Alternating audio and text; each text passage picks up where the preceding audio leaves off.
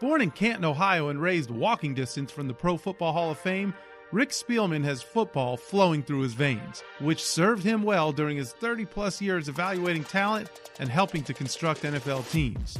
But no one in this game is perfect. We had a grading scale, and every player that we put a U on, which means an underachiever, which means he has all this physical ability, but the production never lived up to the ability. Most of those times, those guys eventually got exposed, and those were the guys that I missed on because you got so intrigued with the pretty prospect at the bar, but really what was beneath all the beauty, and that's the difference. And every great player that I've ever been around, they had the unique physical traits, but they also had this drive that even separated them from other players in the NFL to take it to a different level. I'm Seth Levitt, a former member of the Miami Dolphins Media Relations Department, and today in the Fish Tank, OJ McDuffie and I are treated to an eye-opening perspective from the team's top personnel man from the 2000 to 2004 seasons. Dive in as Spielman covers everything from an overtime playoff victory in his first season in Miami to Ricky Williams retiring in his last.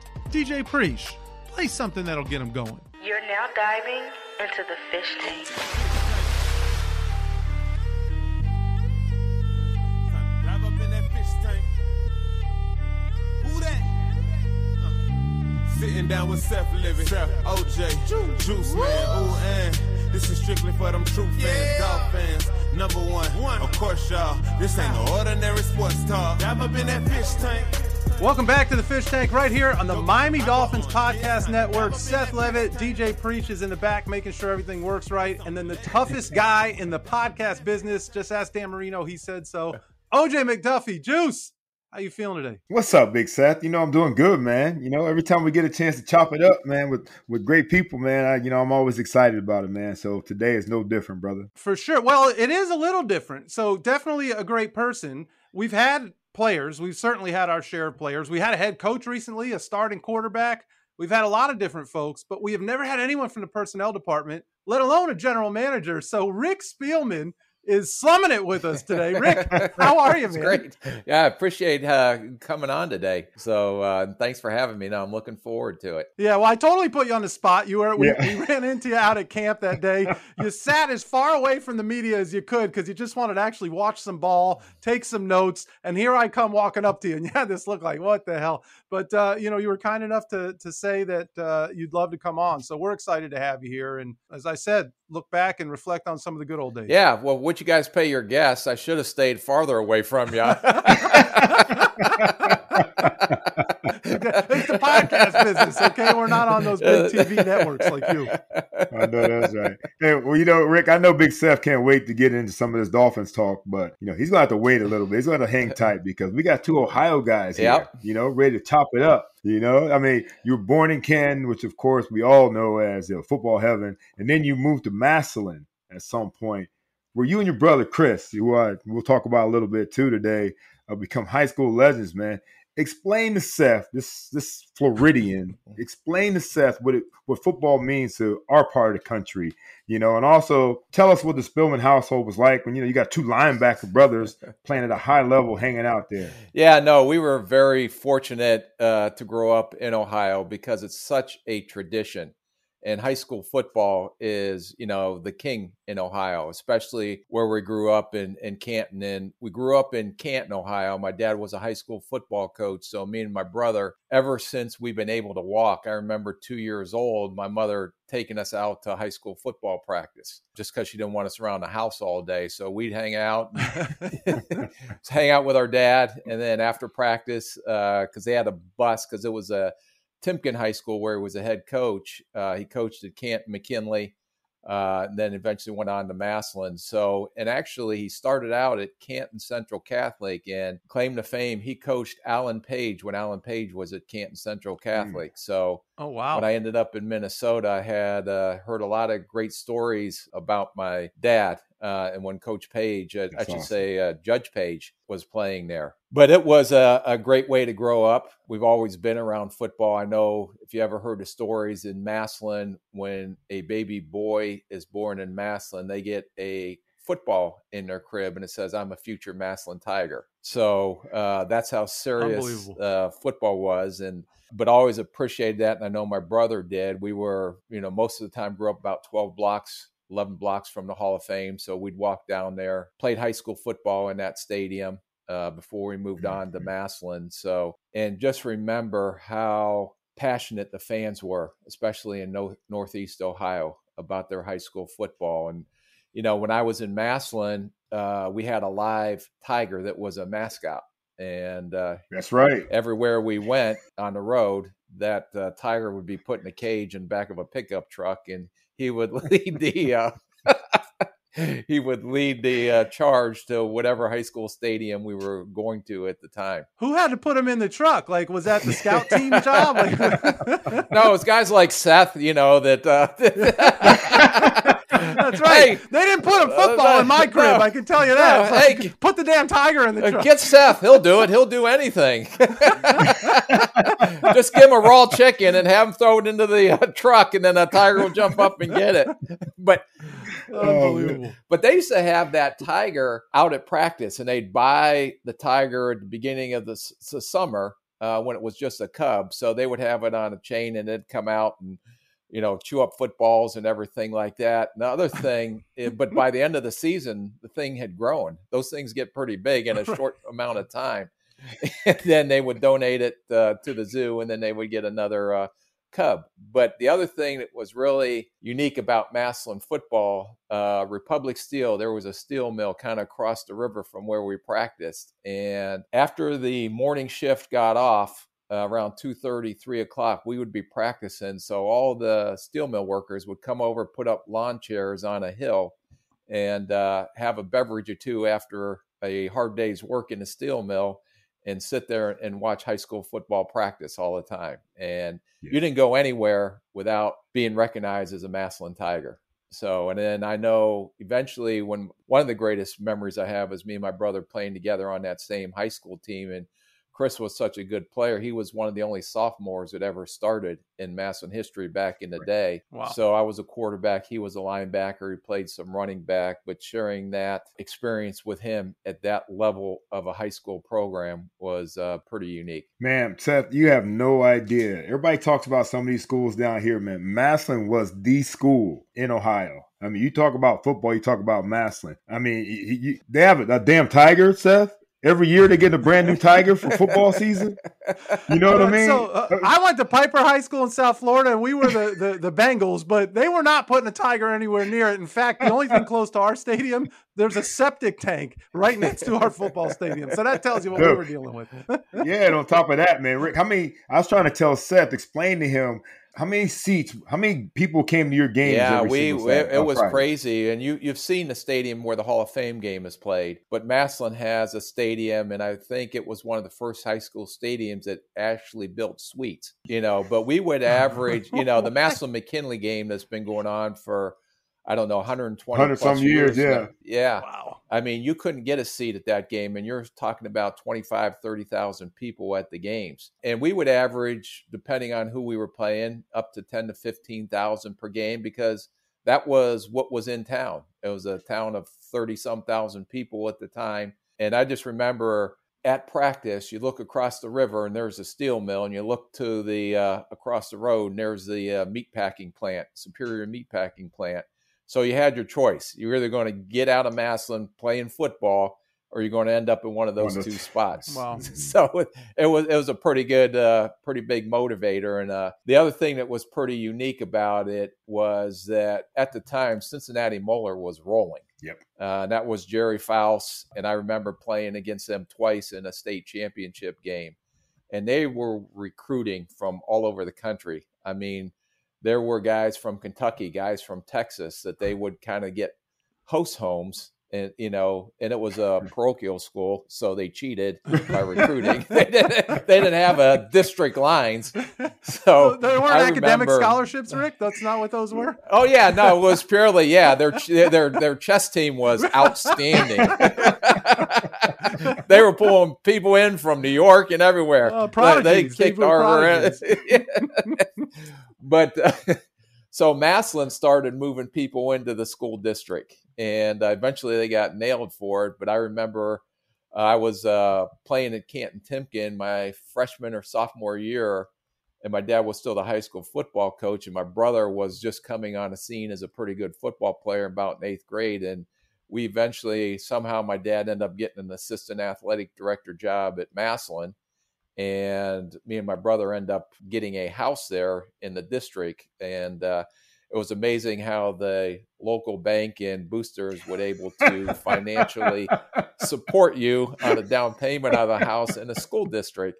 Because I remember walking out of practice. I never grew up with any of these dudes. Where'd they all come from? Unbelievable. Half of them had beards at the time, too.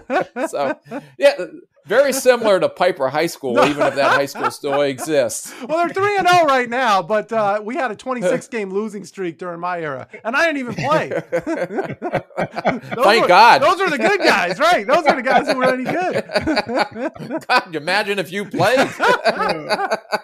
Oh, too funny. Oh, man. Rick, I remember in high school when I played, high school football is so incredible, in the state of Ohio, obviously, that, I remember finally, my sophomore year, we went 10-0, didn't make the playoffs because we didn't have enough computer rankings. My junior year, we lost in the state semifinal. And then my senior year, we actually made it to the championship game against Columbus Academy. And before the game, we got a tour of the Ohio State locker room. And your brother, Chris, man, he was the biggest Buckeye at that point that anybody knew, right? We've had all the great Buckeyes, always starting back, from my days when I remember Archie and those guys and all the way up through your brother and guys like that. But I went to his locker, and don't tell him this, all right, because he's still bigger than me and could probably kick my ass, right? I went to his locker, and there was a loose screw hanging out in his locker. So I grabbed that shit and took it with me, man. So if he's missing a screw, I'm the guy now that can admit it, 34 years later, all right? Well, they said the way he played, he was missing a screw anyway, so he's still missing it. It was his, wasn't it? Yeah, there was a screw loose the way he played. So actually, he should give you credit for his career for stealing that screw out of his locker. That's right. Juice, do you still have the screw? Where's the screw? Man, I wish my mom probably got it put away somewhere. I probably do have it somewhere for sure. That is he hung up his Boswell poster with it, probably. I can tell Chris that. Oh, that's too good. That's too good. What's up? I'm John Wall. And I'm CJ Toledano, and we're starting a new podcast presented by DraftKings called Point Game. Everyone, please welcome Coach John Calipari. We're getting beat by 18. My first game in Kentucky, they're saying Cal's a bust. He can't coach. This is crazy. John Wall runs down the floor and makes a buzzer beater. Yep. You remember that, John? That's my first game winner I ever made. Remember you said you never see me do that. Ladies and gentlemen, DeMarcus Boogie Cousins. I called Boog. I'm like, yo, bro, I'm about to commit to Duke. And I hung up on him. Bro, I'm talking about, do you want to tell me how many times he called me all type of names? Bro, you really sold me out. You doing this. Bro, I was sick. I remember that like yesterday, man. Love you, John Wall. Thanks, Coach. Love you, too. You made me everything I am today. Nah, you made me. I love it. Check out Point Game with John Wall and CJ Toledano on the iHeartRadio app, DraftKings YouTube, or wherever you get your podcasts. It wasn't even supposed to be That's my dance, bro. Well, look, you talked about the competitive environment, and certainly I imagine it was in the household as well as, on the field there. And fast forward to 1988, and you and your brother you're both in Detroit, and you're both kind of getting your chance to live out this NFL dream. Chris comes in as, a second-round pick that year and obviously went on to have this incredible playing career. And your NFL journey took a different turn. What was that like to, first and foremost, share in that experience, to go to camp and be in Detroit there with your brother, your little brother, right? But then at the same time, kind of facing the end of the pursuit of your playing career and the shift into a whole other way to be involved in the NFL. Yeah, that was a little bit crazy because when I came out, I went to Southern Illinois at the time, and we were in the Missouri Valley Conference, and then it dropped down to 1AA, which is a tier below what the Power 5 is right now and everything. But we were playing Kansas, New Mexico State. I remember going and playing Illinois. We played a lot, Florida State one year. So we played a lot of big schools, but we dropped down a tier. And that's the year we actually ended up winning a national championship and had like 5 guys drafted off or signed as free agents off of that roster. And we had a number 1 pick who was actually from Youngstown, Ohio, a corner named Terry Taylor, who ended up being the number 1 pick for Seattle Seahawks that year. So I remember I went in as a quarterback. That's the only reason I went to Southern Illinois. And then they said, you're going to be a quarterback. Everybody else that was recruiting me wanted me to play linebacker or safety. So I said, I thought I was Dieter Brock of the Canadian League, the 6-foot white corner that can throw the ball over oh, sure. I'll give you a quick recruiting story. I remember, and this relates to the Hurricanes, my senior year, they had, all the college coaches are come in before they go to training camp, going through looking at recruits and things like that. And Miami, University of Miami of Florida came in and talked to me. And I was like, wow, I don't know. Because that was before Miami was really on the map at the time, back in the 80s. And I think Howard Schnellenberger might have been there during that time, if I recall. That sounds about right. And so I said, that'd be pretty cool to go to Miami. So I thought they gave me a talk, and then they said, well, we got to go look at a couple more guys. So they went up the street to this high school called Boardman, Ohio. And Youngstown Boardman, yeah. And I never heard back from Miami again. I was like, what the hell? They just gave me all this recruiting pitch. I got a letter from them, like, hey, we're interested in you. And the 10,000 other guys were recruiting. Right. Hang it up with that screw that OJ. Yeah. And so I found out that they found another quarterback in Ohio that they thought was better than me. Does anyone have a guess who that was? I think we know. Bernie Kosar. Bernie Kosar. Only because he's been on this show, right? Yeah. I guess they knew what they were doing, Rick. Yeah, well, apparently. So I when I graduated from Southern, and then I ended up signing as a free agent with the San Diego Chargers at the time. And I remember that's before they had OTAs and everything. And they had 250 guys in at training camp, so they just beat the hell out of you. But I went out to the first mini camp, and I just remember I'm looking across, and I was in a one-on-one drill, and I was covering a tight end. And I was like, I don't know if this is for me or not. And I was like, right across from me was Kellen Winslow, and Dan Faust was a quarterback. So I said, should I cover him? Should I ask him for his autograph? Right. Should I have him catch the ball? So I don't want to, I don't want to hurt him, and I got spun around like a top pretty quick. And I was like, I said, I don't know where this is going to go. So I ended up getting cut out there, and then signed by the Lions during the strike year, but I didn't go across the strike lines because I was still in grad school finishing up my master's at Ohio State. Nice. And so I stayed in school, finished up my master's, and then started to work out because that was my brother's year that he was coming into the draft. So I would piggyback workouts when coaches came through, like when they had pro days and things like that. So I remember, because me and my brother are probably the best of friends, talked to him this morning, in fact, talked to him almost on a daily basis. But we were working out together, and the Detroit was there, Hank Bulla, Dick Duran. There was a lot of defensive coordinators that came in to work out Chris, and it was just Chris working out this day. So I went in and I said, can I work out? So the one thing that I knew is I was always faster straight ahead than Chris, and I could always jump higher than Chris. I just was born with the hair and the good looks. He was born bald, but with a change of direction and instincts that are a requirement for the position. Take, Rick. It's a give and take. Yeah. So where are we going from here? I mean, I was like, okay, I'll take the hair and the looks. Okay, you can have the change of direction and go ahead and do what you do. So, but we were doing this drill, and you had to put your foot on the line, and you had to take 3 hops to cover 10 yards. So I go up first, and my first hop was at 3.5. My second hop was almost at 7.5. So I knew I had 10 yards on the third hop. And Chris had went previously, and he'd only gotten to 9 yards. And this was the third thing I was going to beat him in because I just ran 40 faster than him. So on my third hop, I'm up in the air like this, and I'll see out of the peripheral vision of I see a clothesline come right across my neck. And in midair, he hit me like this and said, "You're not effing beating me again in anything else." I went down.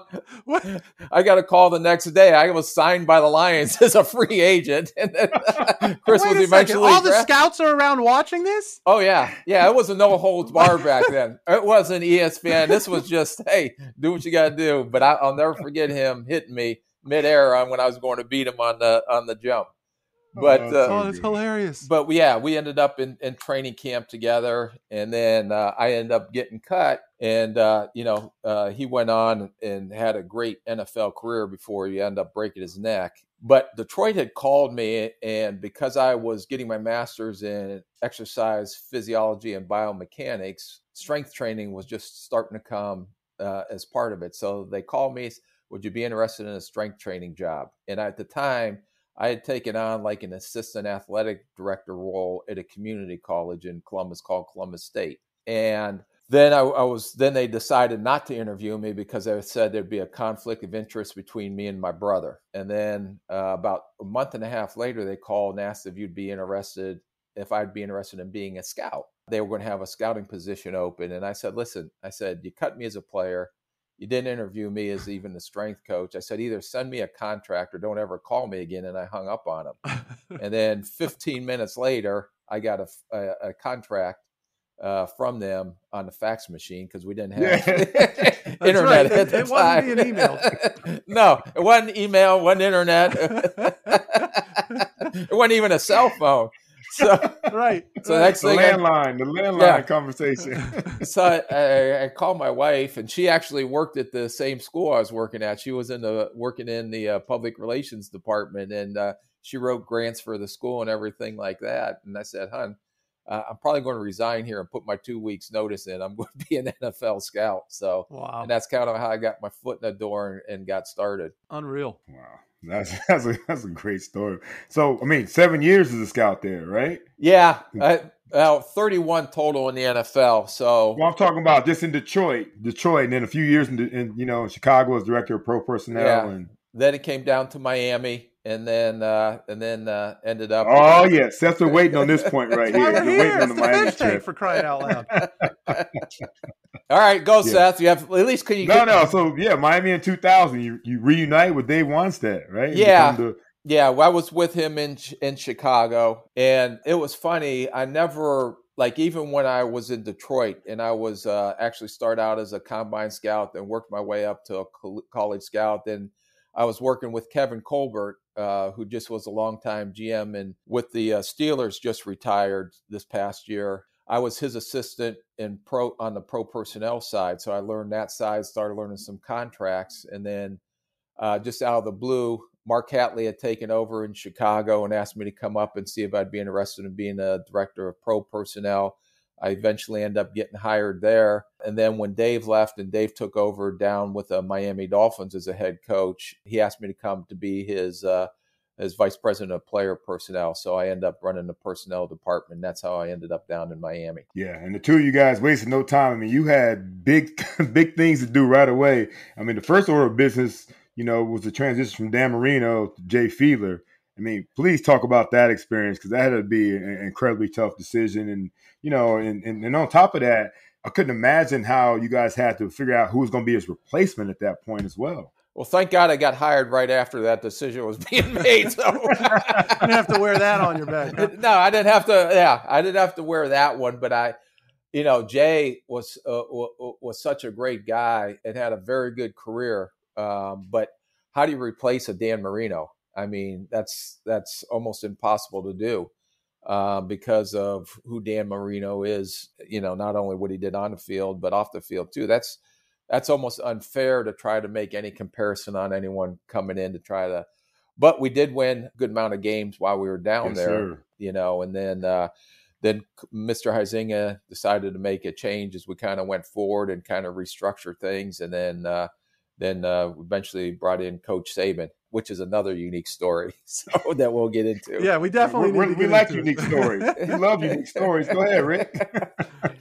So I just remember it was like we were going through, and then, it was interesting. Is it we had won I'd never forget the playoff game we won, and Lamar Smith, I think, was our running back at the time. OJ, you maybe remember that. We beat Indianapolis. I had a couple catches in that game. You had a couple blocks in that game on that 17-yard run. Yeah, a couple blocks. Yeah. And that was maybe one of the best games I thought we played, because that was a grinder game, and they were a very good football team too.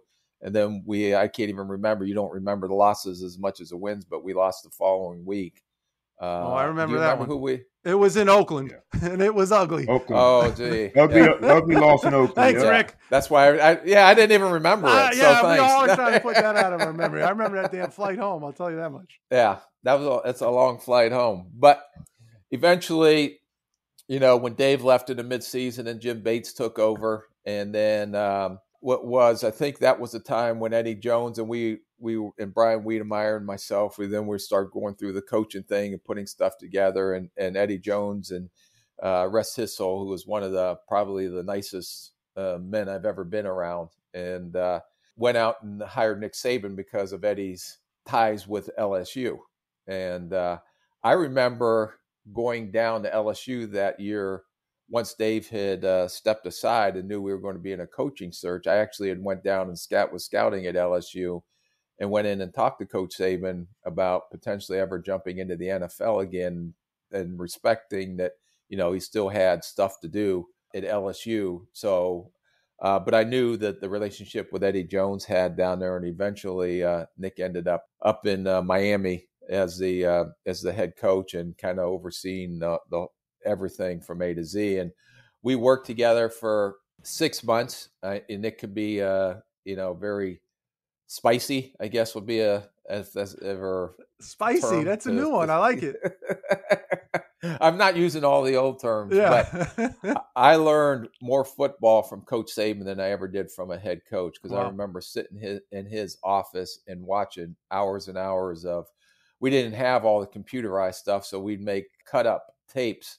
And then me and Coach Saban would sit there and watch him in his office at night and explain to me what he wanted, what he was looking for, and then after the draft, I did get fired. He wanted to bring in his own people, which is fine. That happens in the NFL. But when I just got released after 16 years in Minnesota, one of the first calls I got was from Coach Saban. No kidding. And yeah, in fact, I was the first consulting job that I took was with Alabama, and offered me. So I'm doing consulting work with Alabama right now. And Coach Saban, I don't know how to describe it. His way of saying I probably shouldn't have let you go at the time that I did, had mentioned that several times since I've been through Alabama. And now I'm helping him on as an NFL consultant for him and his players. Unbelievable. Full circle. Yes. So you're the reason for the success, huh, Rick? I get it now. So no, I was like, I say take it, right? If he listens to the fish tank, we'll deal with it at that point. So, like Harvey taught me, it's right until someone proves you wrong. Take the damn credit, Rick. So, look, I want to go back a little bit. Absolutely no. What's up? I'm John Wall. And I'm CJ Toledano, and we're starting a new podcast presented by DraftKings called Point Game. Everyone, please welcome Coach John Calipari. We're getting beat by 18. My first game in Kentucky, they're saying Cal's a bust. He can't coach. This is crazy. John Wall runs down the floor and makes a buzzer beater. Yep. You remember that, John? That's my first game win I ever made. Remember you said you never see me do that. Ladies and gentlemen, DeMarcus Boogie Cousins. I called Boog. I'm like, yo, bro, I'm about to commit to Duke. And I hung up on him. Bro, I'm talking about, do you want to tell me how many times he called me all type of names? Bro, you really sold me out. You doing this. Bro, I was sick. I remember that like yesterday, man. Love you, John Wall. Thanks, Coach. Love you, too. You made me everything I am today. Nah, you made me. You made me. I love it. Check out Point Game with John Wall and CJ Toledano on the iHeartRadio app, DraftKings YouTube, or wherever you get your podcasts. It wasn't even supposed to be That's my game, bro. Yeah. Well, I think you should. I want to go back a little bit because we kind of breezed through it, but it was such a glorious moment. And again, that first year that you were here, we won 5 out of our first 6, 8 out of our first 10. We finished 11-5, and we get to that game where we're hosting the Colts in the AFC East. We won the AFC East, so we hosted the wild card game there. And everybody remembers exactly what you just described. Lamar had over 200 yards rushing, and we're in overtime, and the guy could barely stand up, but he rumbles and stumbles, and Deion Dyer falls down and gets back up and still throws a block, and Juice is blocking downfield, and Lamar, he won't be denied, and he gets into the end zone. And there is this great view from the end zone, looking, from the goal line, behind the goal line, looking out, and you can see our entire sidelines going ballistic. Juice is running across because you were there and you're celebrating, your hand in the air. And all I see through all of the noise is Rick Spielman with his arms up in the victory sign. You've got, I don't know if you remember this, Rick, you're wearing a white long sleeve shirt. We ended up putting that picture on the cover of the media guide. It's an amazing photo. So I just want to see if you even remember it and kind of what you were feeling. Here you are, your first year in Miami, and as you said, it was the best game we had played all year. What as a personnel guy, the players have given us their perspectives, but as a personnel guy, what's going through your mind and the emotions in that moment? The thing is, and I don't remember that picture, to be honest with you at all. It's amazing. But when you're on the front office side, it's a little bit of a helpless feeling. Because once the roster's set, and you can tweak it here and there as you go through the season, depending on injuries and that, but it's basically coaches and players in, because there's not much you can do. You're not in the game plan. You're not playing the game. You're not making adjustments at halftime. You're not making adjustments on the sideline. And you truly don't have any control over what's going on. And you're almost looking at it like everybody else is looking at it. You had a big impact on who's on the field and who's playing and things like that. But once that kickoff goes, and I always believe this, and we had a great group of guys there too, is that my job is pretty much done. I'm already working on next year's draft and doing everything else. Right. So I'm just sitting there and watching like everybody else with no impact on the game whatsoever. But the emotion that comes over, the only other emotion I really had that I felt like that was and been through a lot of tough, great wins and tough losses, was that Minneapolis Miracle when we beat the Saints. But I always felt that the coaches and everybody, and Juice, you can tell me if I'm wrong or not, but once the game started, that was those guys on the field that cared for each other, that were fighting their ass for each other. And if you can get a group of players that cared that much for each other, that wanted to hold each other accountable, that if someone's having down, hey, I'm going to pick you up, just keep going there. But those guys are a band of brothers on that field. And that's what always fascinated me, to see these players come together and just on game day. And once that kickoff started, it was in their hands. I understand you had to execute the game plan and the calls and all that, but truly that brotherhood of playing for each other and leaving body parts on the field all over this country for each other is something that's very unique, and something I don't think people really recognize unless you've actually, like Juice, had played the game and understand what that feeling's like on the field. Yeah, Rick, I try to tell people that all the time, man. So many people, and I tell them they're liars, say they play this game for free. You know what I mean? Nobody, this game is about, they wouldn't, no. I'm going to tell you what, it takes a lot. It takes a certain mental, physical, that brotherhood, all that stuff it takes to, to get out there day in, day out with the aches and pains and bruises and breaks that you have.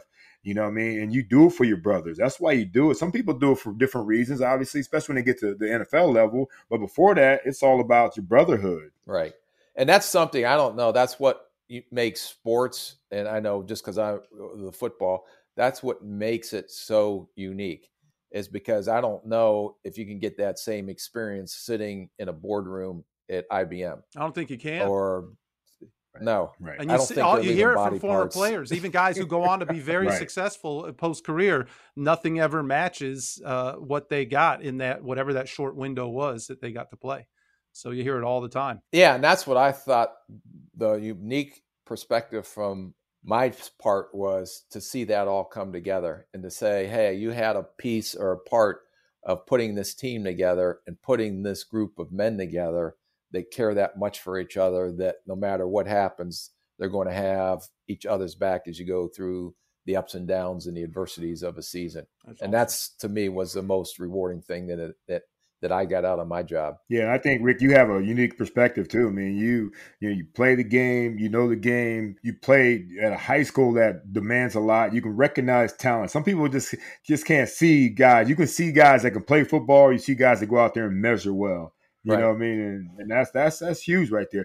Can you play football or not? And that's a huge part of what you do. Right. And it's like, that's the thing that you have to be very careful of is, and not to go down a different rabbit hole here is, but when we were doing evaluations in personnel, and that's the part that separates the good from the great, in my opinion, is that do they truly play the game for free and all that stuff, but they truly love playing the game of football.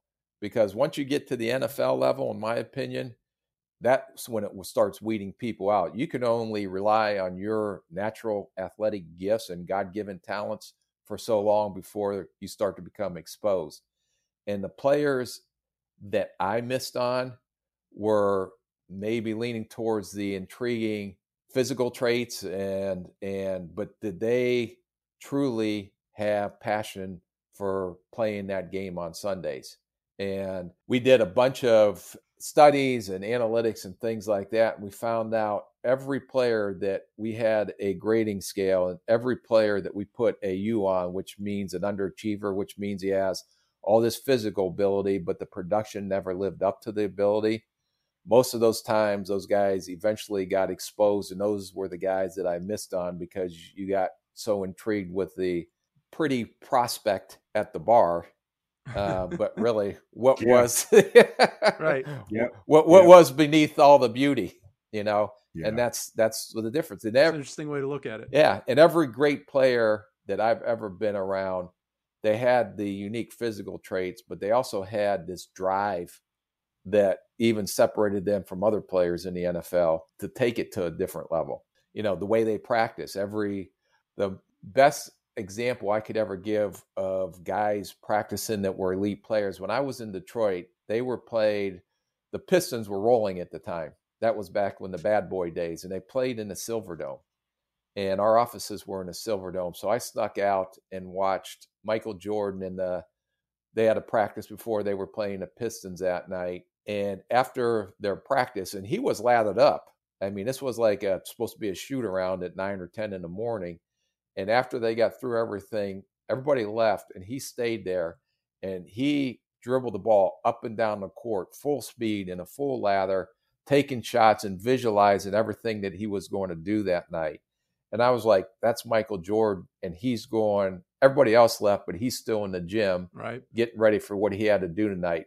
They played Larry Bird in the Celtics that year, and when everybody left, Larry Bird just sat there and had a ball. All he did was shoot 3-pointers for another 45 minutes after. Just kept going around the arc and kept shooting and shooting. So at a very young part of my career is like that separates the good from the great, in my opinion, because if you're seeing guys that are that unique in their sport or that level, yet they're the ones that are staying out the longest or staying out extra after everybody has left in the gym to even be better than they are and always trying to improve. That always had a very big impression and a lasting impression on me. Yeah, Rick, well, I got to piggyback off of that, man. You talk about some of this greatness, man.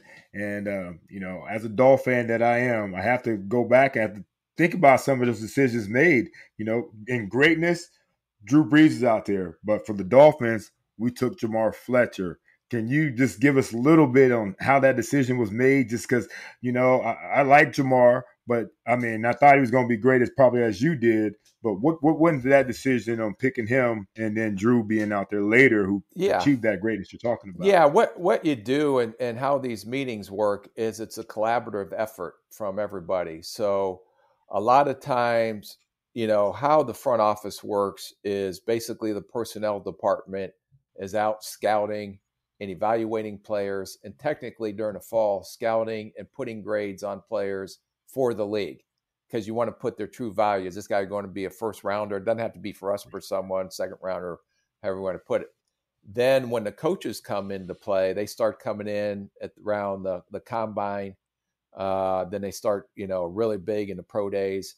Then you start marrying the personnel department and the coaching staff department together. and trying to come up with, and this is, to me, the mistakes that you make are the ones that you grow and learn from. So I remember sitting there talking with the coaching staff, and they really thought we needed a corner. And then everybody had the big question on Drew Brees: was his arm talented enough? There's no question about his production at Purdue. Was he big enough? Because there was very rarely a 6-foot pocket passing quarterback that really played in the NFL at the time. So you're asking yourself, is this going to be the exception to the rule? And I remember, even when he was out and drafted in San Diego, he didn't start out really too strong. And then he got his opportunity to go. And then, the rest is history. But there are always exceptions to the rule. And the question is, hopefully you've done enough of your due diligence and things like that. And just in the quarterback position in general, a lot of the things that I've learned over the past 31 years is, I remember going and watching Jamarcus Russell's workout, and then 2 days later up at Boston College watching Matt Ryan's. Now, if you just went and watched that workout, it was night and day difference. I mean, Matt Ryan's ball was wobbly a little bit, but what I learned, and I learned through mistakes too, is especially at the quarterback position, it's not all physical ability, even though you see a lot of great athletes playing the quarterback position now that weren't back, OJ, when you were playing. It's totally different. I mean, you had a lot of very typical prototype quarterbacks at Penn State. Yeah, statuesque. Yeah. Statuesque. I'm trying to be politically correct here. Yes.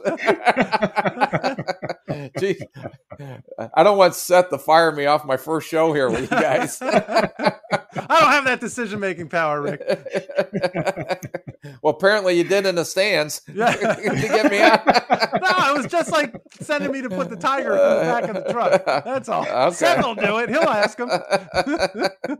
But a couple of the critical things that I really learned at the position. First, that was the physical thing. Second is how they perform in critical situations during the game. But one of the mistakes that I made too is I always put a point of emphasis on intelligence, which is important for the position. Yeah. And I've been in quarterback interviews, and we'd have the players sitting there. We'd have the offensive coordinator, whoever it was at the time, go up and do an installation for about 20 minutes, 25 minutes. We'd give the quarterback pen and paper to see how he was going to take notes if the coach is installing, if he's part of our team and the coach is installing on the board. And then right after that, they would put in passing concepts. If the pressure is coming from this side, okay, your hot goes over to here just to see. So I've had quarterbacks go up there and did it better than the coach did as far as installing. I said, God, this guy is brilliant. He just, in 20 minutes, he can do it better and recalled everything the coach just put in. But the mistake I made was it's not just the intelligence side of it. It is the processing and how quickly they can process. So they can sit there and talk about that for 20 minutes and sound like the greatest, the Andy Reid of coaching. But when they got to take it from under center and they have to do that same processing in 2.5 seconds, knowing there's a bunch of dudes on the other side of the ball that have bad intentions for you, then all of a sudden that's a whole different ball game. Yeah. I mean, so that's dry erase board now, right? Yeah.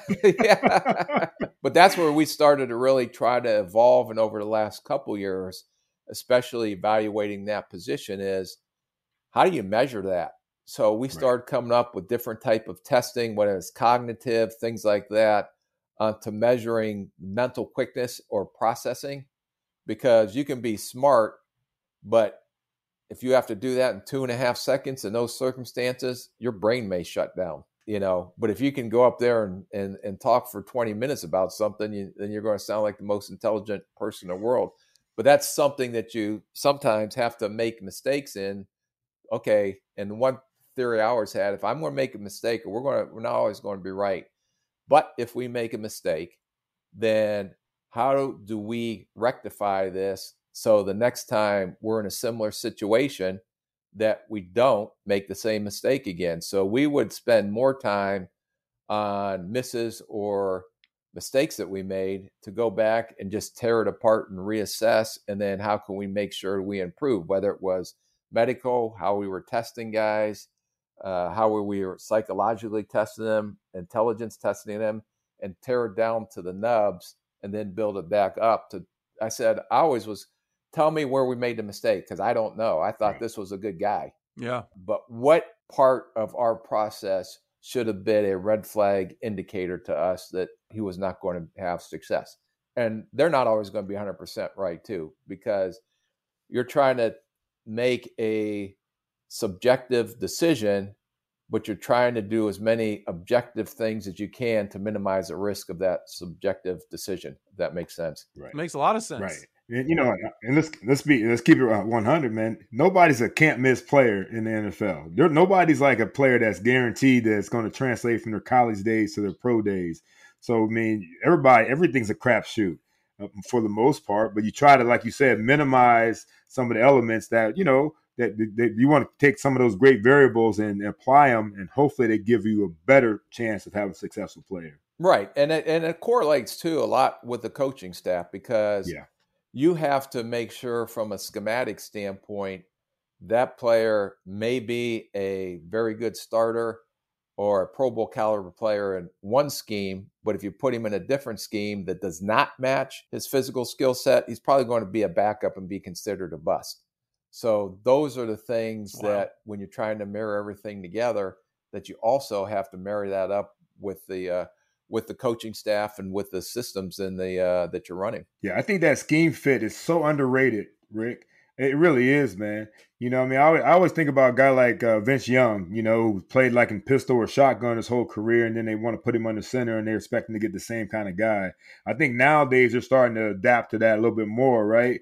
Using it more of the college game in the pro game, so that they can see kind of the same player that they saw in college at the pro level. Yeah, no, it's totally changed, and you're seeing, I think, especially the way the league is trending now, you're seeing more and more younger offensive guru type guys, and even some of the defensive guys. But when I talk to all these coaches, it has changed from what it was back even 10 years ago, 5 years ago, because now you have to be able to adjust your scheme to the product that's coming up from the collegiate level to our level.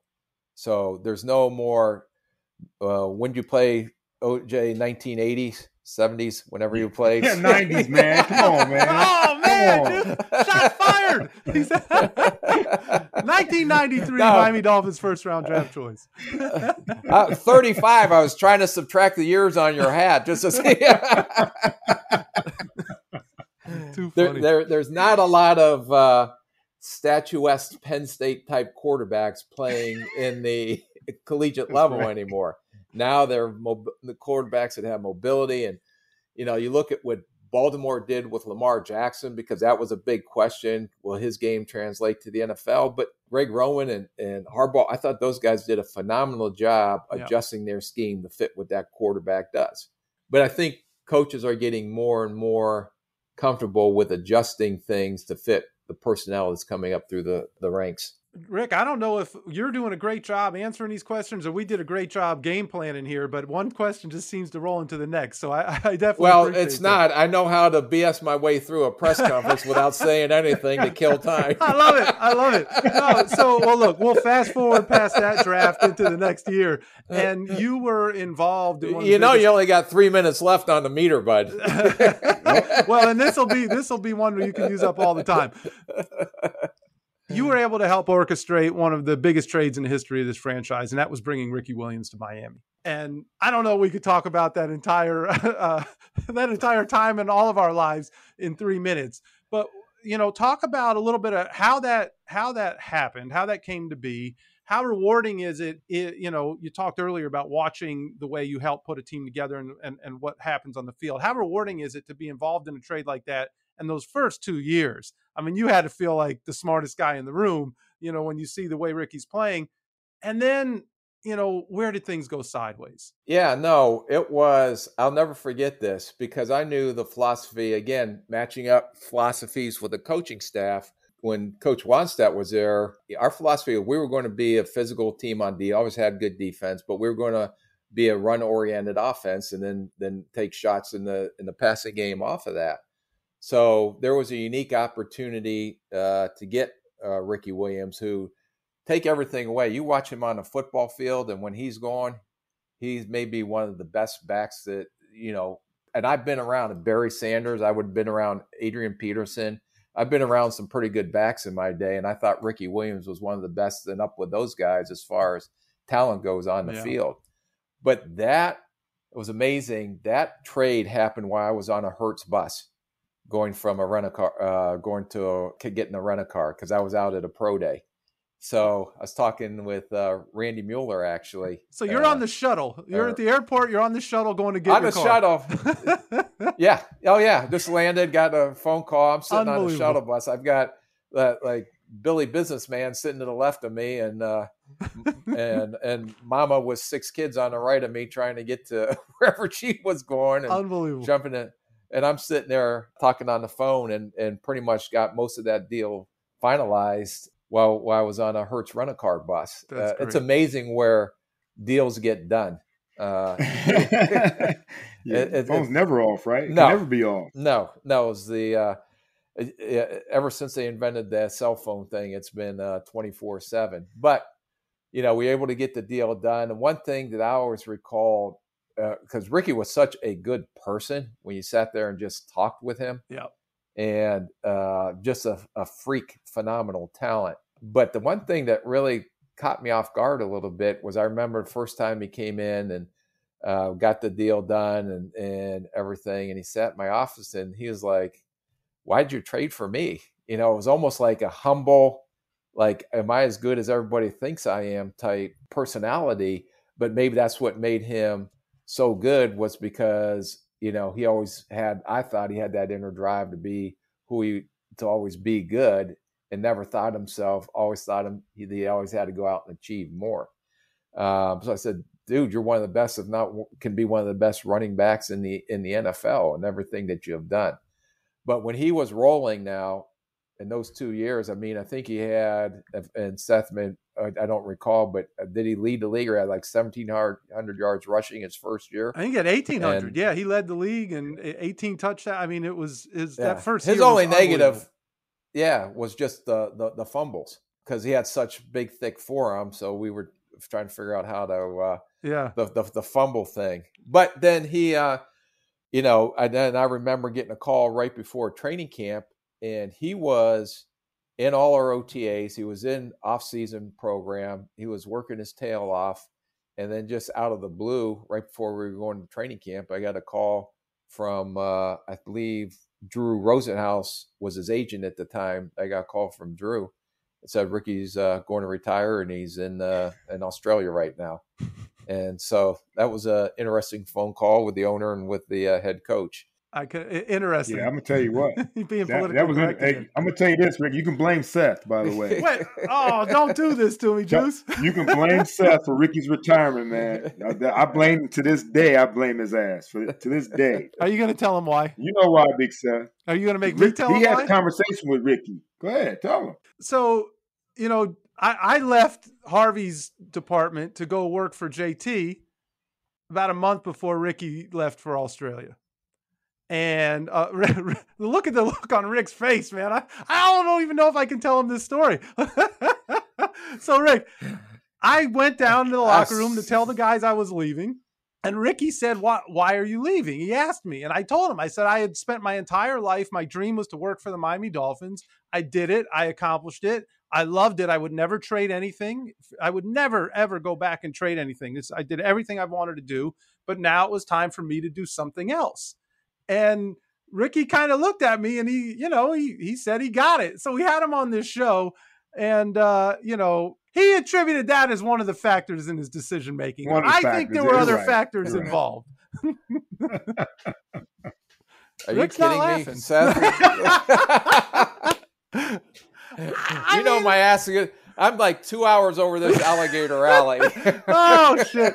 Oh, boy. Thanks a lot, Juice. Thanks. Yeah. Well, yeah, there were some other factors, too. I know he wanted to make some more money. I know he enjoyed certain things recreationally. There were some other factors here. We can't put it all on my back. Well, I know there's a job when you're done doing this and you've fulfilled your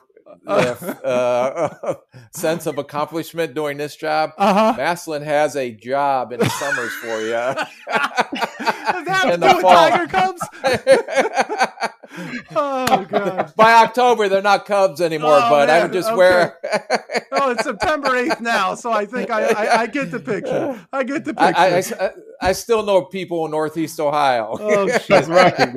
Oh, great. Oh, my God. I'm never going to live this down. All right, Juice, what's next on the agenda here? We gotta let's wrap this thing up, man. Rick, we're going to wrap it up here real quick, man. We wrap up every episode with a fast-paced 2-minute drill. Oh. And we know, you look for players who can stand tall during most of the pressure-packed situations and moments of the game. So here's your chance as well. All right. So we're going to put 2 minutes on the clock. That's why they moved me from defense, from quarterback to defense. I was striving myself as I couldn't process shit. You were the guy on the board. You were really good on the board. I was a guy on the board. Okay. I was actually describing me. Okay. You look at it. That's a Rick Spielman right there. We can't I've got 20 minutes to answer these. We have time to edit. This isn't live. All right. There we go. Our high-tech clock. Preach going to put 2 minutes on the clock. We're going to put 2 minutes on the clock. Big Seth, get it started. Okay, here we go. 2-minute drill starts now. Rick Spielman, what was the best personnel decision you ever made with the Miami Dolphins? Geez.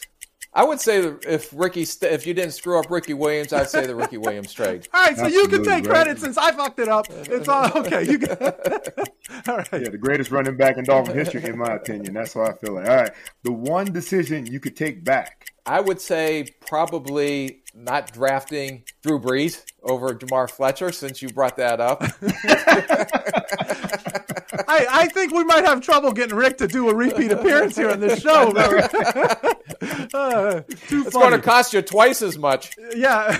Right. Deal. That's a deal. Okay. More thrilling, knocking the snot out of a running back or seeing the player that you really want was still available on the board at your draft position? Well, since I was a stiff, I would take seeing the player I still want on the board because I had no chance of knocking that player. It's not of a player. I wouldn't have hit him. He would have went around me so fast. I can only imagine that feeling in that draft room, man. All right, true or false? Harvey Green is partially to blame for Matt Hasselbeck never becoming a Dolphin. Harvey Green's partially impacted this bad decision with the Miami Dolphins. I love it. It's not just that one. I think we don't have enough time. It is a 2-minute drill. You're right. Okay, we won't paint you in the corner. All right. I love Harvey. Best I've ever been around. Oh, we love him. We love him. All right. Looking back on it now, who was actually right in the company softball game squabble? You or security man Stu Weinstein? Oh my God, that was Stu's fault. Do not. One thing, Stu yelled bunt. I didn't know you couldn't bunt in softball. Stu bitched for 2 more innings. Yeah, so I ran down there and gave Stu a little elbow, just to send a message. Too funny. Final question. If Ricky doesn't retire before the 2004 season, the Dolphins would have won a lot more games. That's right. There it is. That's the 2-minute drill. Rick Spielman, you survived it. You've been very kind to us in the face of a lot of bullets flying your way.